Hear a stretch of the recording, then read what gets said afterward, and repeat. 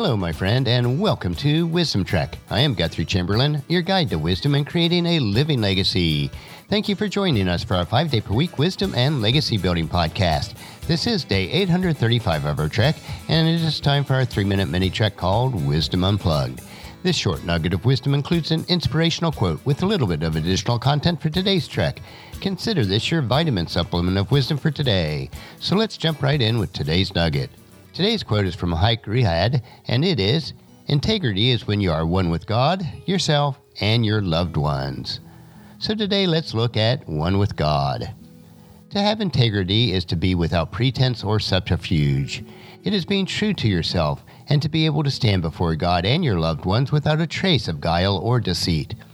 It means to be honest and transparent in all your transactions and interactions with everyone. Pure integrity means that every action you take, every decision you make, in every possible situation, you can unashamedly stand before God and your close loved ones who know you best.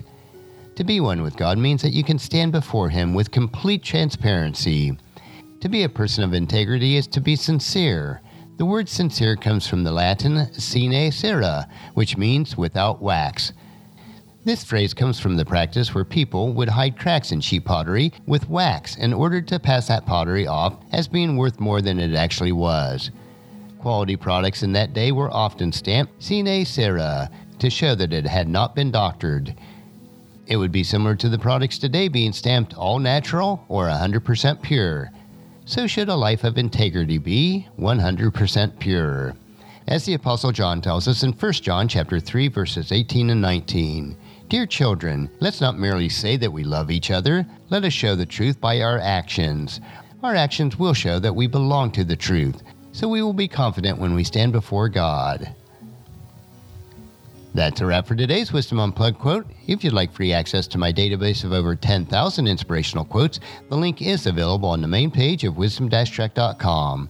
And just as you enjoy these nuggets of wisdom, encourage your friends and family to join us and to come along with us tomorrow for another day of Wisdom Trek, creating a legacy. If you'd like to listen to any of the past 834 treks or read the wisdom journals, they are all available at wisdom-trek.com.